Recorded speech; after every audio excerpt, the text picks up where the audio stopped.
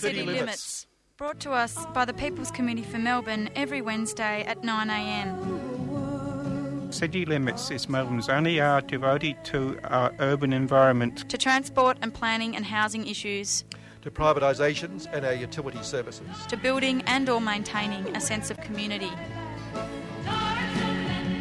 855 on the AM band, if we can hear it through the noise and find it through the smog. City Limits.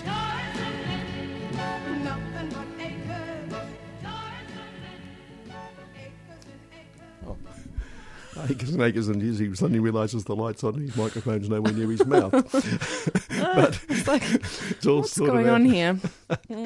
Yes, and that was Meg Kimber saying what's going on here, and she probably doesn't know. Yeah, I should know. Kevin I'm Healy. behind That's the right. panel. You're organising this. I'm Kevin Healy. kind It of. is City Limits. It's the fourth Wednesday of the month, and as a result, we haven't got a program. It's as simple as that. That's the new plan, right? That's the new plan. We've got just plenty see what to talk happens. about, but we, in fact, the interview we were hoping to get for the second half has fallen through. So we have got yesterday. We're going to do a bit of cheating here. I must admit, yesterday that was the clinker cups. I'm going to pour some tea while I'm talking. The yesterday Sloth took over. And I was listening to the faux show here on yesterday morning, which is on 3CR. Friends of the Earth. Friends of the Earth show, and thank you for correcting that. And Clarifying. Thank you for clarifying my clarification correct thing. That's very good of you. My pleasure. There's some really interesting teapots and yeah, well, don't know what's mugs happened and to our everything. normal teapot today, but anyway.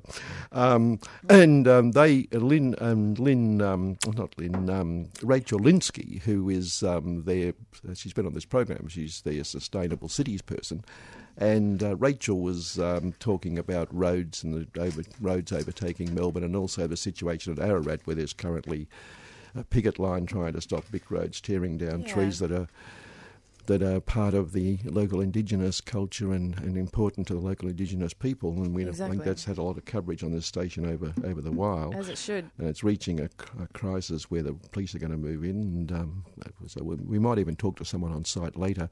But we're going to replay part of that because it talks about stuff that it talks about issues. I thought, well, we might get Rachel on tomorrow. Then I thought, hang on, the interview's been done. Why not let Sloth take over and just replay it? Yeah, let's let Rachel just relax. That's today. right. Yes, Yeah. that's right. She's been on the show before. Yeah. She was here when Eugenia and I did the show about transport and women's experiences of transport right, in the yeah. lead up to International Women's Day. Yep. Yeah, great Yeah, campaigns. So that they're so we're doing. going to have that, and we might. In fact, one of our staff members here is up there at the picket line this week, so we might even get onto her before Fantastic. the show's over. So we'll see how we go. Yep. Other than that, I was toying with playing a bit of music, doing a bit of indulgence, but we'll see how we go on that at some point. So how do we decide who chooses the music out of you and me? Well, I've got the CDs. Right. Yeah. But I control the computer. You do. So, yeah. You do. That's right. Interesting. Right, I can see. Okay. We'll have to have an off-air blue over this one. No, we'll definitely play my music. That's been decided. That's it. Well, all the rest of the time, I choose the music. You do. Yeah. You do. That's right. I'll let you have this one. Geez, if we show. in fact get round to playing anything. Yeah. There's a bloke called Tim Gurner who the Financial Review keeps pointing out is on Australia's rich list, on the rich list. Richest rich Well, list. the rich list, yeah. Yeah. He's one of the richest on the rich list. Yeah. He's a developer, and he has. There's currently a situation up in Queensland. He's building this luxury block of apartments in Fortitude Valley in Sydney, in Brisbane. Okay. And the dozens, it just says dozens, doesn't say how many workers are currently being charged by the Jack Boots Commission, the Jack Boots Commission that polices the construction unions, smash the unions, Jack Boots Commission. They're being charged with breaking the law and walking off the job because the builder who's in this Gurner thing has tore down union flags. The workers put up union flags and they were torn down because union flags are totally illegal. and their safety officer, the company safety officer, was taking photos around the place with workers, and they had no idea why. So there's been an industrial dispute. Right. But, of course, the end result is for walking off illegally as they see it. The workers are the ones being charged on this bloke's site. And recently the government raised individual fines in these cases from $14,000 to $46,000. So the workers are facing fines of $46,000 Oh my God. for being upset because the boss tore down union flags. I mean, and I think you'd agree, would you not? I'm sure you would agree, Meg. I feel like this is a leading question. That putting up a union flag is one of the most illegal acts you can imagine on a building site. Yes. Yes, I knew you'd agree. Yeah. And, 40,000, 46,000. 46 each, yeah.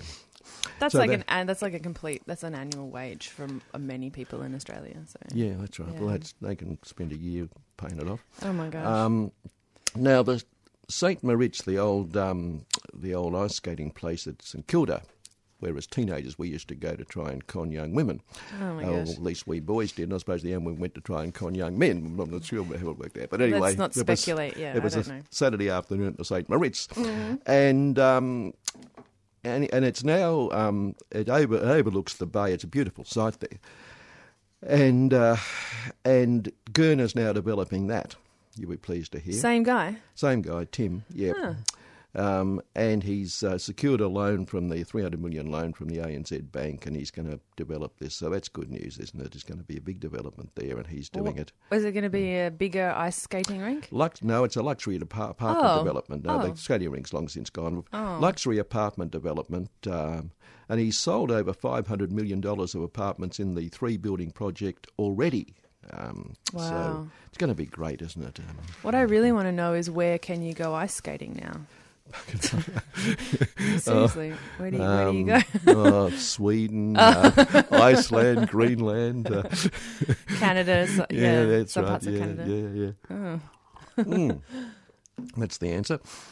Now, here's another interesting situation. The case with, speaking of Queensland and workers, etc., not nearly as serious as workers putting up a flag and being fined $46,000 each is an employer who pays them absolutely nothing. Right. In Clive Palmer. Oh yes. And Clive's case, because he's been taken to court by the liquidator of his nickel mine, saying that there are a few strange things happen. Now these were interesting, isn't it? Mm. It went into liquidation owing $200 million. But here's the counsel for the liquidator in introducing the case last week said his company paid $135 million to a $2 company controlled by his wife, $100 million to another related company for worthless coal tenements, and gave $1 million to a Kazakhstani woman out of love and affection. Wow. Extraordinary is in fact an understatement. Graham Gibson, QC, political, etc. Now he said that, and of course they went. 800 people lost their job. The federal government has paid $66 million owing to the work, and that's only a part of what they really owe because there's a limit on what the government pays. Yeah. And they're still owed, tons, and he's supposed to be he claims he's now worth $5 billion because he won that case against Chinese company last year. And of course his nephew Clive Mensink, who was his partner in the whole thing, is now around the world and won't come back to Australia for fear of being charged. So not that there's anything wrong with what he's done. No. But in the first transaction, Palmer's wife Anna was appointed as the sole director of one of his companies, China First. QNI then paid, that's his main company, paid $135 million to acquire shares in the company. Why would a company that was insolvent pay $135 million for the privilege of acquiring shares in a company which immediately before the transaction had a paid-up capital of $2? Mr. Gibson posed to the court. When QNI went bust, China First would then have priority, and this is the why, priority over all other unsecured creditors and employees. The second transaction involved a security agreement between Palmer's company Waratah Coal and QNI, in which mining tenements in the Galilee Basin were put up as security worth $100 million. We say there was no commercial benefit in QNI acquiring the tenements, as the coal project was worthless. There was no way you could describe the mining assets as liquid assets. They were anything but.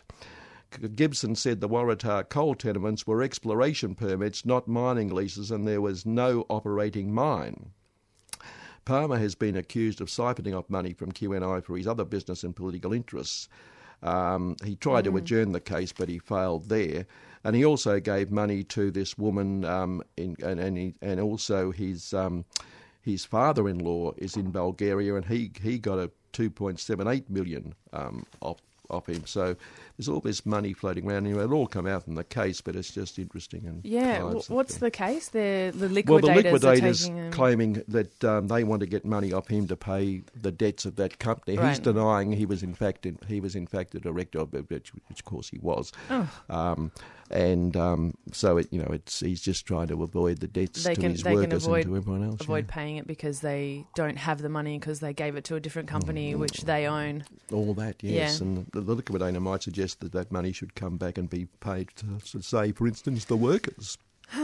That would be great. I mean, hopefully they do get... It sounds like that the person who was representing the liquidators was in good form anyway from that article. Yes. Well, he's just doing his job, I guess, the old silk. But anyway, that's good. That's good. I'm going to pour a bit more tea. You want a bit more tea? No, thank you. You're really right nice, though. Right there, yes. Look, speaking of companies yes. and things sort of not working out, SKM Recycling. Have you seen this? There was an article in The Guardian. Because there was like a point like last year? I don't know, when they couldn't collect any of the recycling that they were supposed to collect and all the recycling went to landfill instead. Yep. Did that happen in your area? Because in Northcote it was like that. I assume so, because it was happening in Moreland. I think it was happening with us as well, yeah. So the Guardian article says that more than 20,000 tonnes of glass, paper and plastic was dumped in landfill during that time. And but the fear is that could turn into hundreds of thousands of tonnes if the company is declared insolvent when taken to court this week, or if it just stops operating as the founder has threatened. Yeah, well, they're now saying they are going to close. And yeah. Well, because China doesn't want to take the materials that they used to take and recycle in some, sometimes dubious circumstances, backyard recycling and really, poor health outcomes and poor health conditions for people who are doing this work. So, they've put a stop on being like the garbage dump of Australia's rubbish. And quite properly, I would think. Yeah. Because we don't deal with our own waste. The same with the nuclear industry and we've talked to...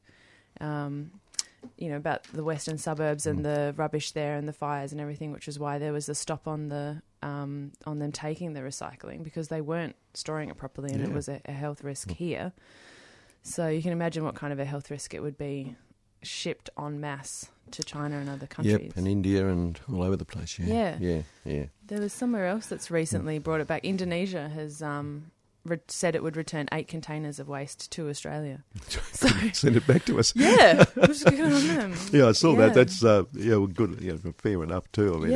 I mean, it comes down to creating less of it. And, exactly. And that we do produce, taking care of ourselves. Plastic-free July is sort of.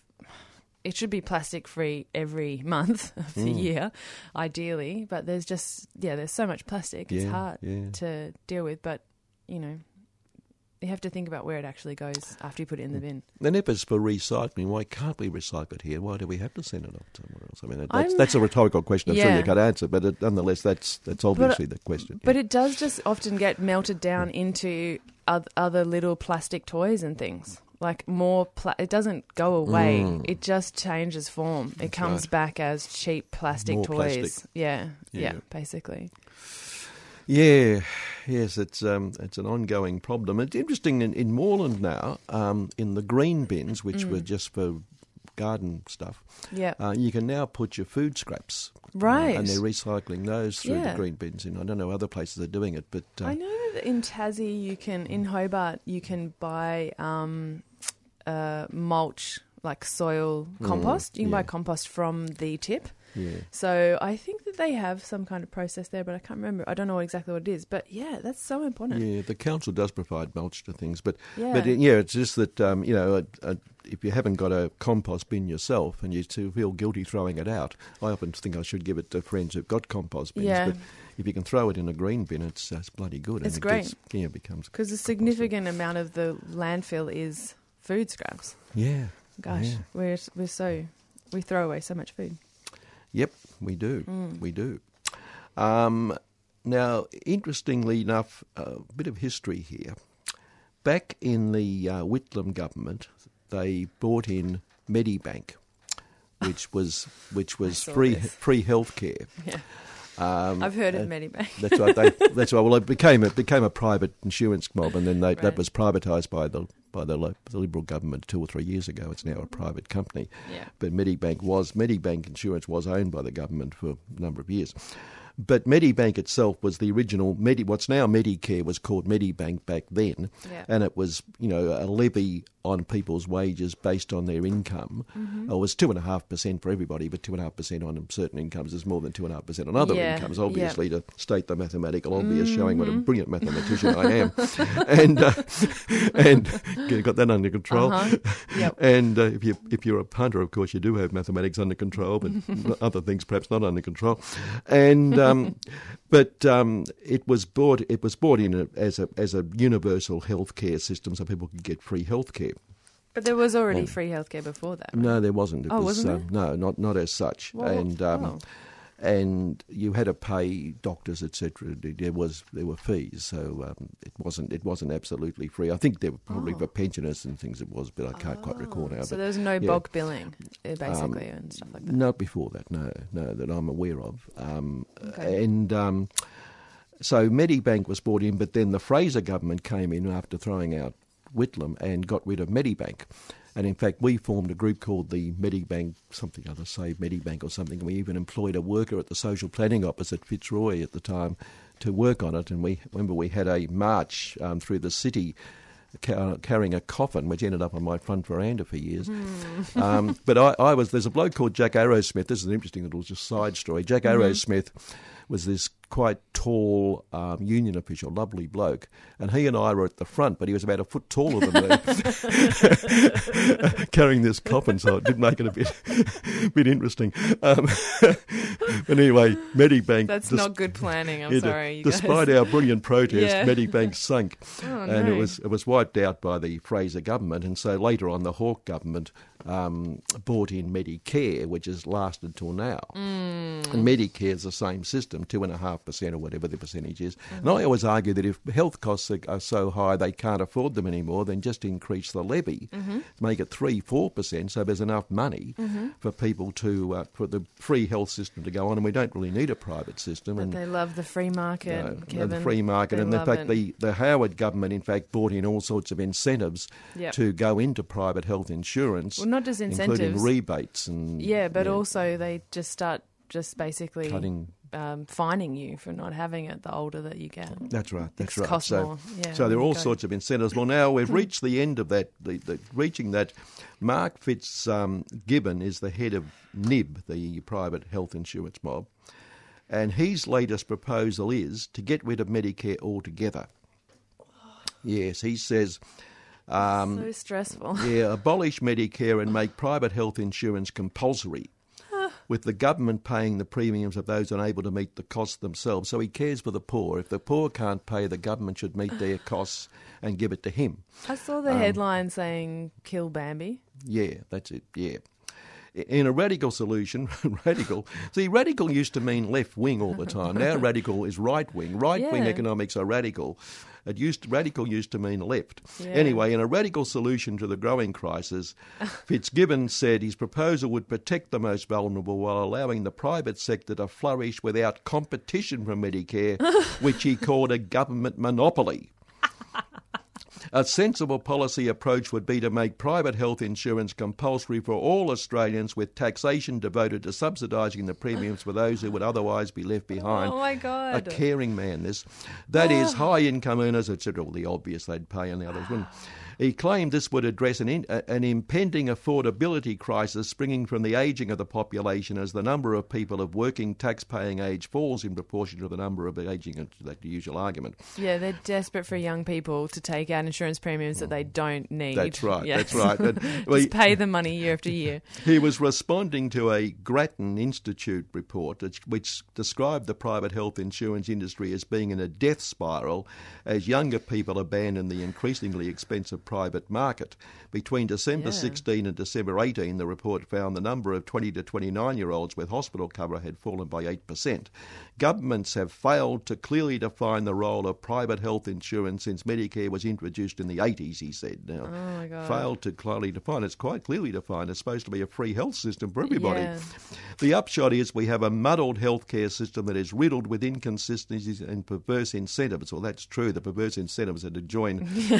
I'm sorry, he didn't say that. That was said by Stephen Duckett, a former head of the health department who wrote the report for them. I'm sorry, I got that all confused in my own stupid way. So he's saying that it's inconsistent and they're perverse incentives, the one we just talked about. Right, perverse incentives. right. Yep. The Institute argued the government had two options: either abandon inequitable subsidies, such as the 30% premium rebate entirely, or subsidise the private sector as a genuine alternative to Medicare, which is what, of course, Fitzgibbon wants. While not explicitly taking a position, the report's arguments were weighted toward abolishing government subsidies, so they reckon it should stick to Medicare and get rid of the private lot. But Fitzgibbon said abandoning subsidies would add 30% to premiums, the amount met by the government's health insurance rebate at a cost of $6 billion a year, leading to an exodus from private health funds and rocketing Medicare costs. So he cares, you see, about the costs. And it goes on and on, but that's the latest push by that lot, because they're losing money. They now say get rid of the public system and give it a... And in fact, he makes that point. It's interesting. He says, I don't know why health insurance is any more life and death than the food we eat in the homes we live in. Well, other than much of the food we eat killing us, that's life and death. And some of the homes we live in may be doing the same. I thought health was a life and death. It is rather a life and death situation. Yeah, I thought so. Amazing. And we don't make that by that he means eating in homes a government monopoly. In this proposal, people still get health care. It's just that rather than doing it through a social government-run insurance system, they do it through a private system. So health care doesn't disappear. It's just that you can't afford to go and get it. Oh, my God. I'm speechless. They are amazing, aren't they? Yeah, it's incredible. Absolutely amazing. I just don't think that's a good idea. No, I don't think it's that good. No. Now, the other interesting thing is, how are we going on time? Yes, 27, we'll go on a bit longer. An Australian woman, Michelle Manook's her name. She's worked for various resource companies here, and she's just become head of the World Coal Association. And Michelle says... she says rising demand from developing countries means the commodity isn't going away, and more cooperation is needed to support cleaner technologies to offset environmental concerns. She says if you choose coal, it does not mean you are ignoring climate change. There is technology that exists to make coal part of the solution. That's what they all say, isn't it? Yes. Whether that is high efficiency, low emissions, or carbon capture, use and storage, but somehow that got lost in translation. Well, any wonder? Yeah. And she also, they make the usual points that the poor need coal and we're robbing them, etc., etc. Right. So they just keep going. Capitalism really wants people not to be poor, I'm sure. That's really what they want. But she cares about climate change, just that we need coal to be part of it, and it certainly is. Now, this is an interesting story because we know that despite her being there, our federal minister Angus Taylor is a great supporter of renewables and all that sort of thing. Right. And he just doesn't believe in climate change. Yeah, and, okay. We have to have coal, and the government even should finance a coal-fired power station. But Yep. short of that, he's pretty good. Yep. And now there's a 370 million expansion of the grid in Western Victoria. There's a proposal to unlock up to 6,000 megawatts of new wind and solar farms. And this is advancing pretty well at the moment with loans and the companies getting involved, etc. An analysis by the Energy Market Operator, which is the Australian Energy Market Operator, which is called that, Australian Energy Market Operator, found the project would deliver net benefits of $300 million, setting it on a path toward construction, which, currently it's in that phase where they're talking about the proposals. Mm-hmm. But Angus has come out and said that he criticised the state Labor government for its reckless targets that are now requiring hundreds of millions of dollars of additional investments to patch up the Victorian government's poorly planned market interventions. The Andrews government is going for 50% by 2030. We remain concerned that reckless Victorian state government actions are hurting Victorian, Tasmanian and South Australian energy consumers. He voiced support for the cost-benefit testing, but anyway, the Victorian government has thrown taxpayer dollars at renewable developments in Western Victoria with no thought as to how these will properly connect with their grid. This is so annoying. As if there's not constant market interventions from, the federal government into all of these things. Like Adani and all of the coal mines and everything, all of the... You've noticed that? Yes, I have. You picked it up. I'm very annoyed. Yeah, that's right. It's very annoying. If you want to, intervene in what you call the free market, then go ahead. But then let everybody else intervene, or else, if it's really a free market, leave it alone. And then the things that don't work and no one wants and don't want to buy and are bad will stop. Because if you stop propping them up, they can't survive in this so-called free market. So once they get into trouble, they call for government help. But once the government intervenes, you're right, the free market stops being a free market. So stop pretending, that's right. Abusing the things that you don't like solar energy and wind power, and saying that they're market interventions. Well, despite what Angus said, and we've got to listen to. He's the minister. We've got to take him seriously, if anyone could. A woman called Audrey Zibelman, who's the chief of the operator, the market operator, said under this proposal, for every dollar invested in the Western Victorian transmission network, the project is expected to deliver almost double that in benefits. What? So what's Angus? Angus must. You didn't get it wrong. She must be wrong. She wouldn't know. Yeah. Well, that's an exciting project. That's good news. It is. It is. Let's hope it all goes ahead. Yeah. And they're also, in fact, building more connections to the grid, etc. So that because they do argue one of the problems is getting all this into the grid, but they're building infrastructure which will be ready by about 2025 to cover all that as well. So it's doable. It's totally doable. Yep. And just before we go to that Rachel Linsky interview, I just thought it was interesting. There was a report came out. It came out as part of that investigation into APRA. Which looked at superannuation and recommends, of course, it's done the usual thing of recommending that the government virtually take over super and appoint directors, etc. So, the usual thing the government wants. Mm-hmm. Report by Graham Samuel, who once for the Kennett government recommended almost every public hospital in Melbourne be closed. Anyway, but it's interesting because they've listed the top 10 and the top 10 in both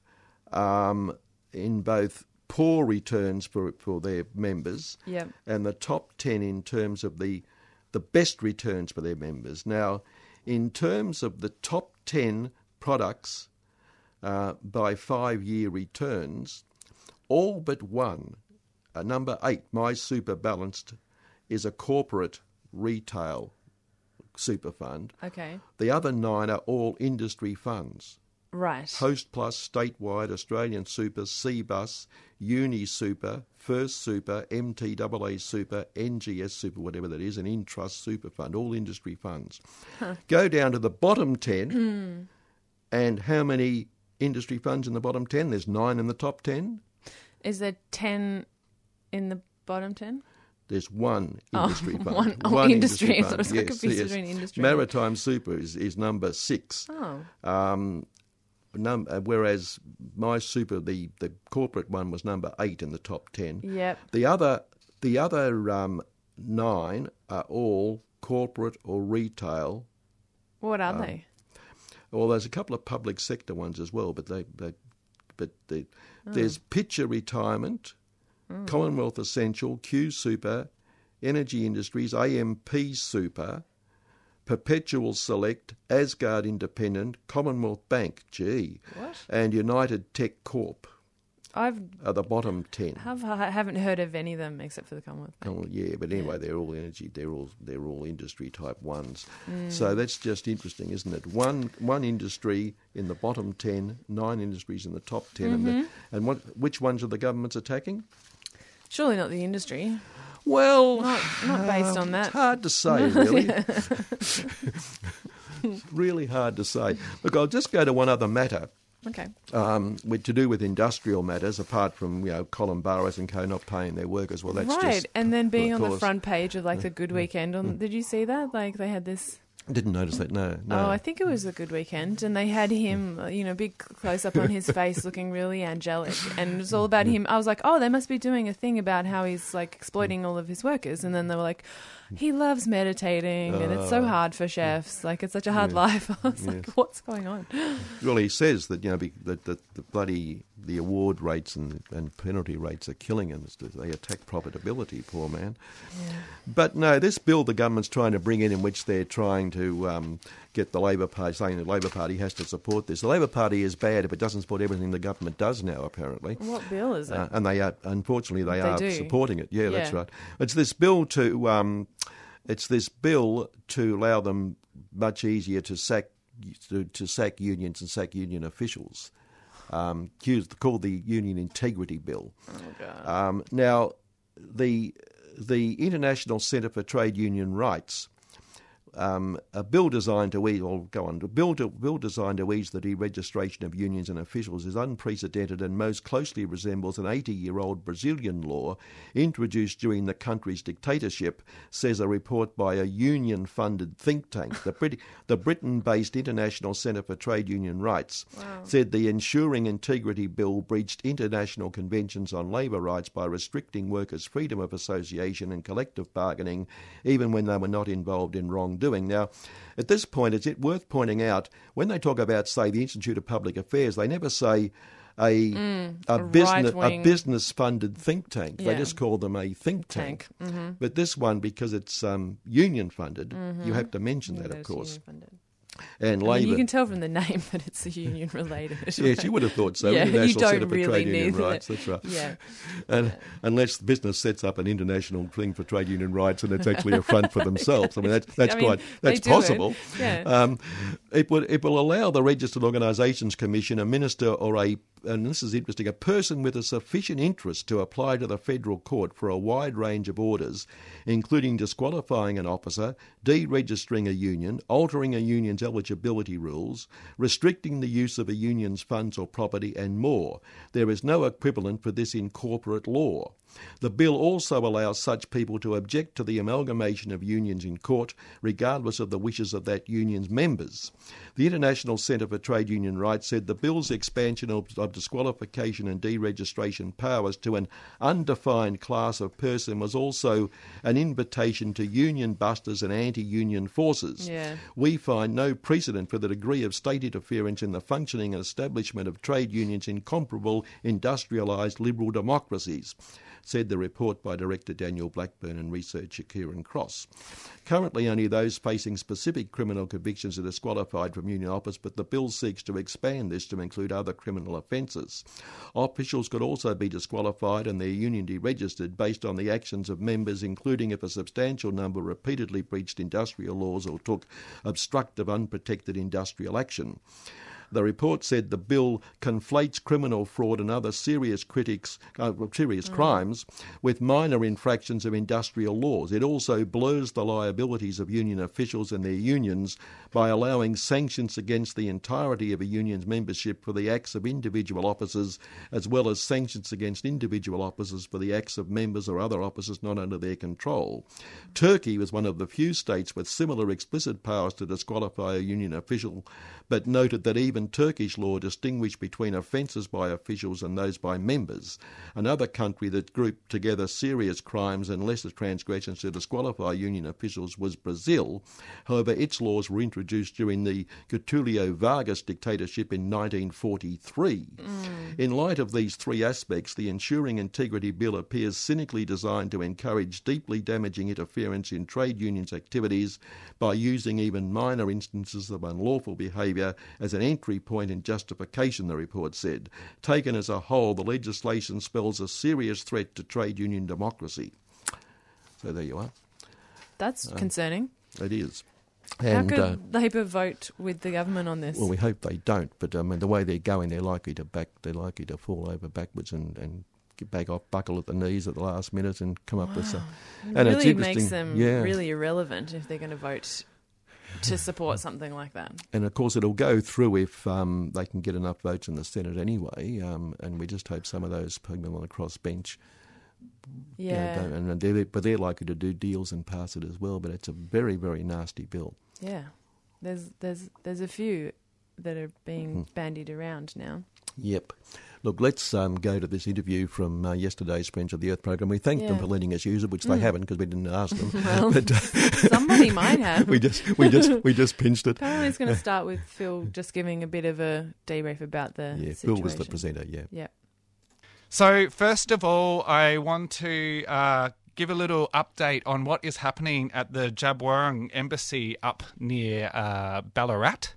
So it has been a very long-running campaign opposing the extension of a highway up there and the way that it's being proposed to run through some sacred sites, including birthing trees and directional trees, and will ruin the sacred landscape up there. There's been a camp on site now for, it feels like quite a long time, almost a year.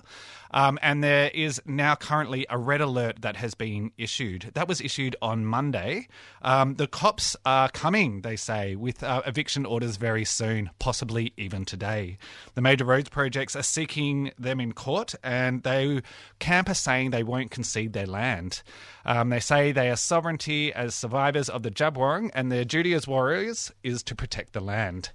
They call this the front line, and they say they need you now to defend sacred country. Taking back the land is their birthright, and a duty to protecting it is there for future generations, and they call on you to do the right thing. They're asking that the road be rerouted a different way and the speed limit lowered on the current road. They say it's a battle for songlines. Supporting this struggle is a way of righting the wrongs of history and making peace with the lands and original people. We join them in saying, please support them. Send your body up there and make a change. It is so important. Get yourself to the Warriyatkin Road and Western Highway near Ararat. They say they can't win this without you. 3CR.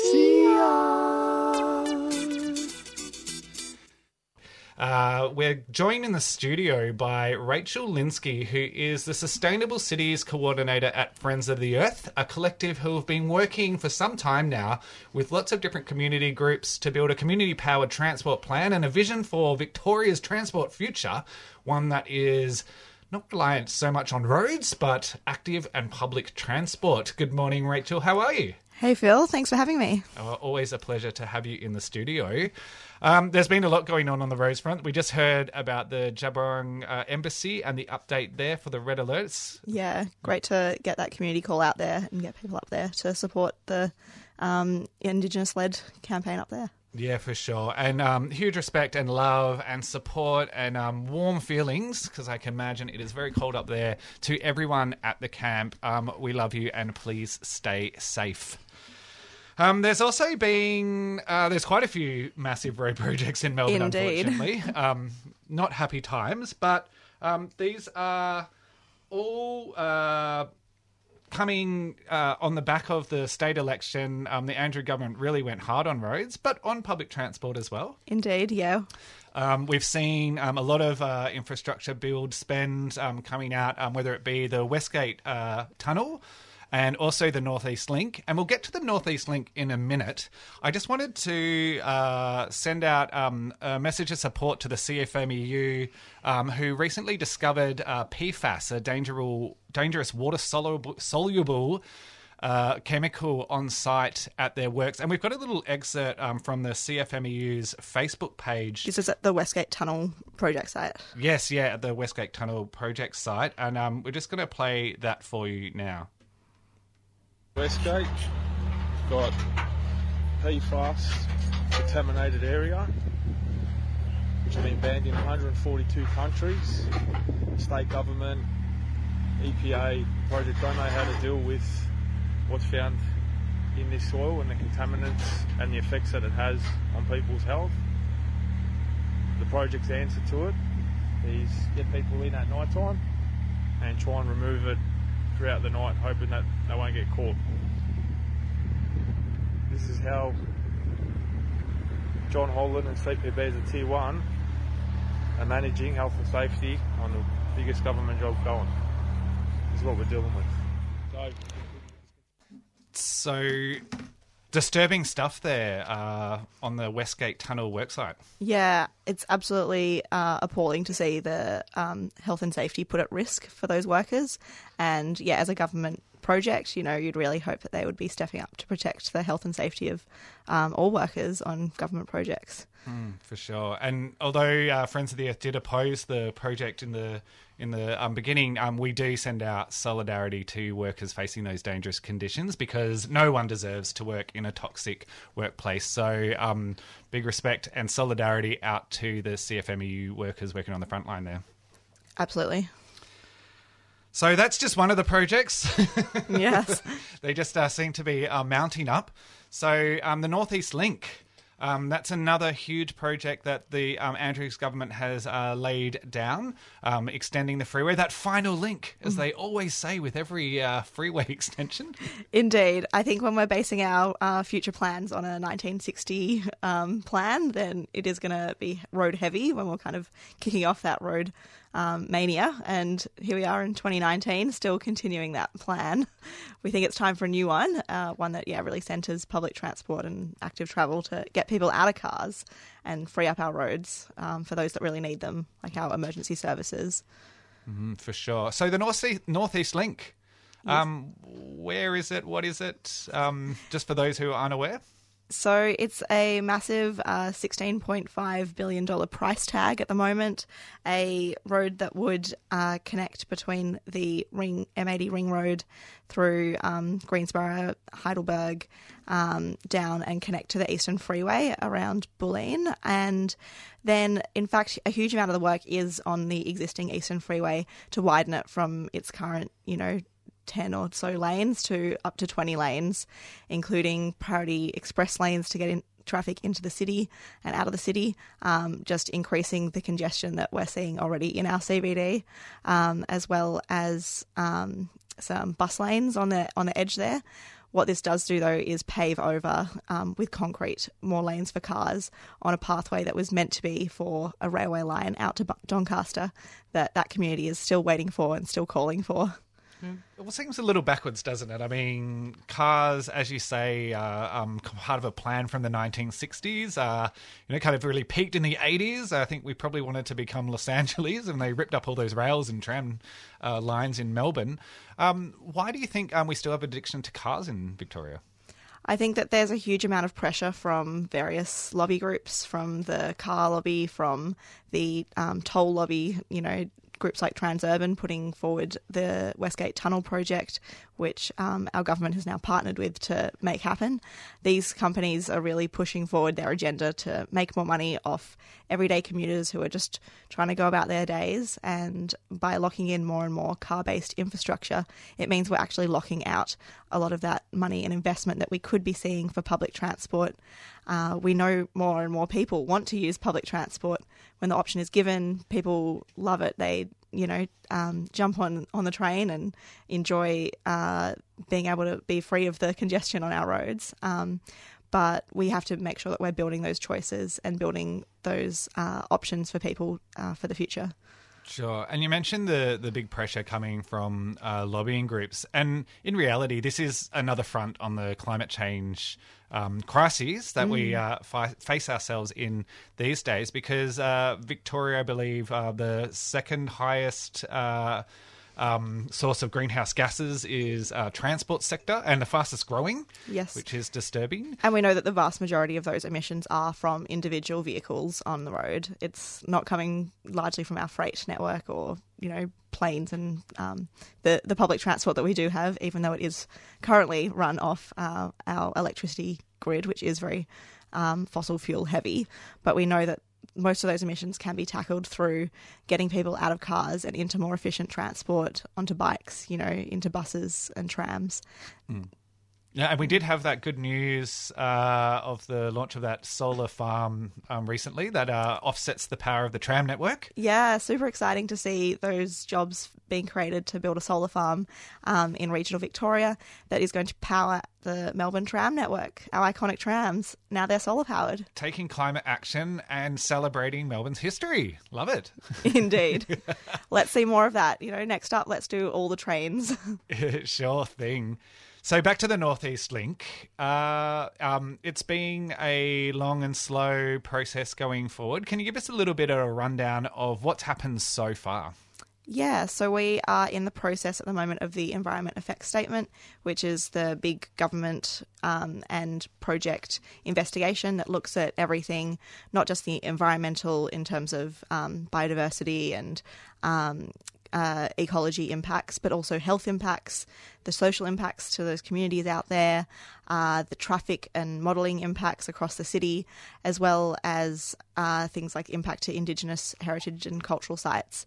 So it's a massive tens of thousands of pages of documents, and people had the chance to make comment on this. Friends of the Earth were part of the campaign to really get people to make submissions, and it was a huge outpouring of people putting forward their concerns with hundreds of submissions.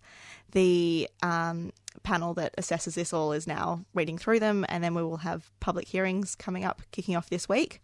So both the proponents, local councils, as well as community groups and individuals can go along and talk directly to those panel members about what their concerns are, and really use the opportunity to recommend for those panel members to provide advice to the minister before the project moves any further forward. To provide any advice if they want to really rescope the project, or in fact it's a really important moment where they could really impose, conditions that mean that the project could minimise impacts that it is currently going to have. For sure. I'm a big fan of a rhyme or a really good acronym.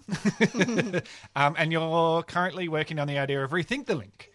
So this is a really good opportunity to really engage in that process, isn't it? Exactly, yeah. We know that this is just one part of the process, though. The submissions and the hearing process is one part of it, but also we want to really make sure that people are out there getting their voices heard and doing some fun and creative actions. I unfortunately wasn't there, but a couple of weeks ago, a heap of community members gathered at there's a Doncaster bus station that is hugely popular and potentially, could be the site of an actual rail station that got people quickly and comfortably into their offices and at universities and whatever in the city. And these community members turned up with hard hats and high-vis vests and staged a bit of a mock beginning of construction of the Doncaster Rail. We've been waiting for the government to do it since the 1890s, and if they aren't going to get on and do it, then we'll get out there and do it. we've got coming up a bunch of banner drops, community outreach sessions, flying on the streets, postering, all that. And it's a great way for people to get out there, spread the word about the project, the concerns with the project, and get more people involved in the campaign. Yeah, for sure. And the Sustainable Cities Collective, is it firing at the moment? Is it an exciting place to be? Oh yeah, definitely. Yeah, people are really fired up, and yeah, this is a great opportunity to really make an impact on our city, and what's determining the future for projects that are happening in Melbourne. All right. Well, you're listening to City Limits, but that was a bit of a grab from Dirt Radio. It's Phil and Rachel talking about the Sustainable Cities project that Friends of the Earth do, and covered a lot of ground there. Did indeed. A lot of, unfortunately, concrete ground. Yeah, a lot of concreting of the ground. Your comments on that? Well, look, there's a lot there. I guess one of the things I'm interested in is the fact that they're going to concrete over a railway line. That's bad news, and that's a real lack of foresight. And railway line that never happened. Concrete over the land that has been allocated for a railway line. Yeah, and also we should say that we heard in the break then about what's happening up at Ararat. Yep. Yeah. Yeah, well, what we heard is the bulldozers are expected to move in today. So the police will be trying to clear the place. So I know it's a big ask, but if anyone can get up there, just head toward Ararat, just this side of Ararat. You can't miss the site. Right. And there are directions online if you Google Jabwarung Embassy or Warriors of the Aboriginal Resistance, or if you go on Facebook and look that up. And if you can't get there, you can donate to those places. You can donate, and if you don't want to be like on the front line, you can. There is lots of things that people can do to support, including bringing food and other resources, and giving what you can. Yeah. Yep, and that railway line's interesting. We've mentioned on the program before, but that reserve, which is now the Eastern Freeway, was originally set aside by the Board of Works, which was the road authority way back, the Melbourne Metropolitan Board of Works. They set that aside as the railway line from Doncaster all those years ago, and we have an Eastern Freeway, and all these years later the railway line has never ever been built. Yeah. Despite a bloke called Bill, whose name will come to me, at Monash did 2 or 3 reports for governments recommending the railway line was essential. Yeah. And of course, having built the freeway, you've now established a pattern of transport in that corridor that's going to be very hard to reverse. Yeah. Even if you do put a railway line in, but they won't now because they're going to build over the bloody thing. But that's outrageous. That's the thing from the interview that both of them said was how cars are such an outdated idea, but maybe we're kind of addicted to them, but also it's a matter of the design makes it really difficult to survive without a car if you live in any of these areas that aren't properly served by public transport. But just a little bit of intelligence and design and planning can make these places much easier for people to survive without a car, which is really where we have to go. Give people a viable, frequent public transport system. Yeah, and something that's affordable. Yep. And, I mean, this is the thing when the free market and private interests are left to look after our transport, then this is what happens. And instead of what I understand used to happen is that governments would, do these infrastructure builds. And there's going to be a massive expansion of the Eastern Freeway once it comes in. And that's in a creek valley. I remember people crying as trees were torn down in the Coonung Creek Valley for the original Eastern Freeway expansion at that time. But it's just going to rip out more and more of those creek valleys. Probably what happens to the creek? They've already redirected the creek and concreted it there. Yep. There was one where they actually tore down trees, put a freeway through, redirected the creek, concreted it, and then Vic Road said, "We have enhanced the quality of the creek valley." I mean, and on that and on the Ararat situation, Vic Roads also claims to be the second biggest tree planter in Victoria. next to the State Forestry Commission, which also allows people to tear them down as well.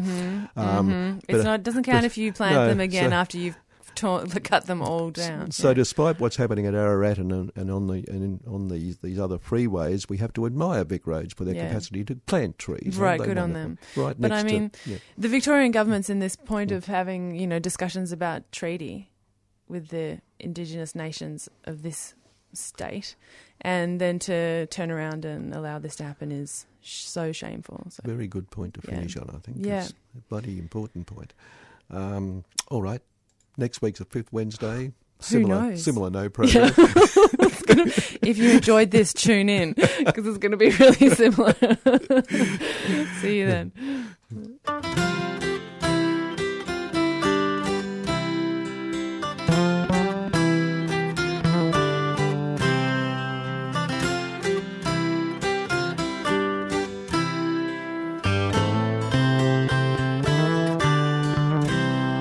Well, your clothes are fine and you drink a wine. You're a man of many powers. You have a big house on the hill and lovely tasting flowers. Now you call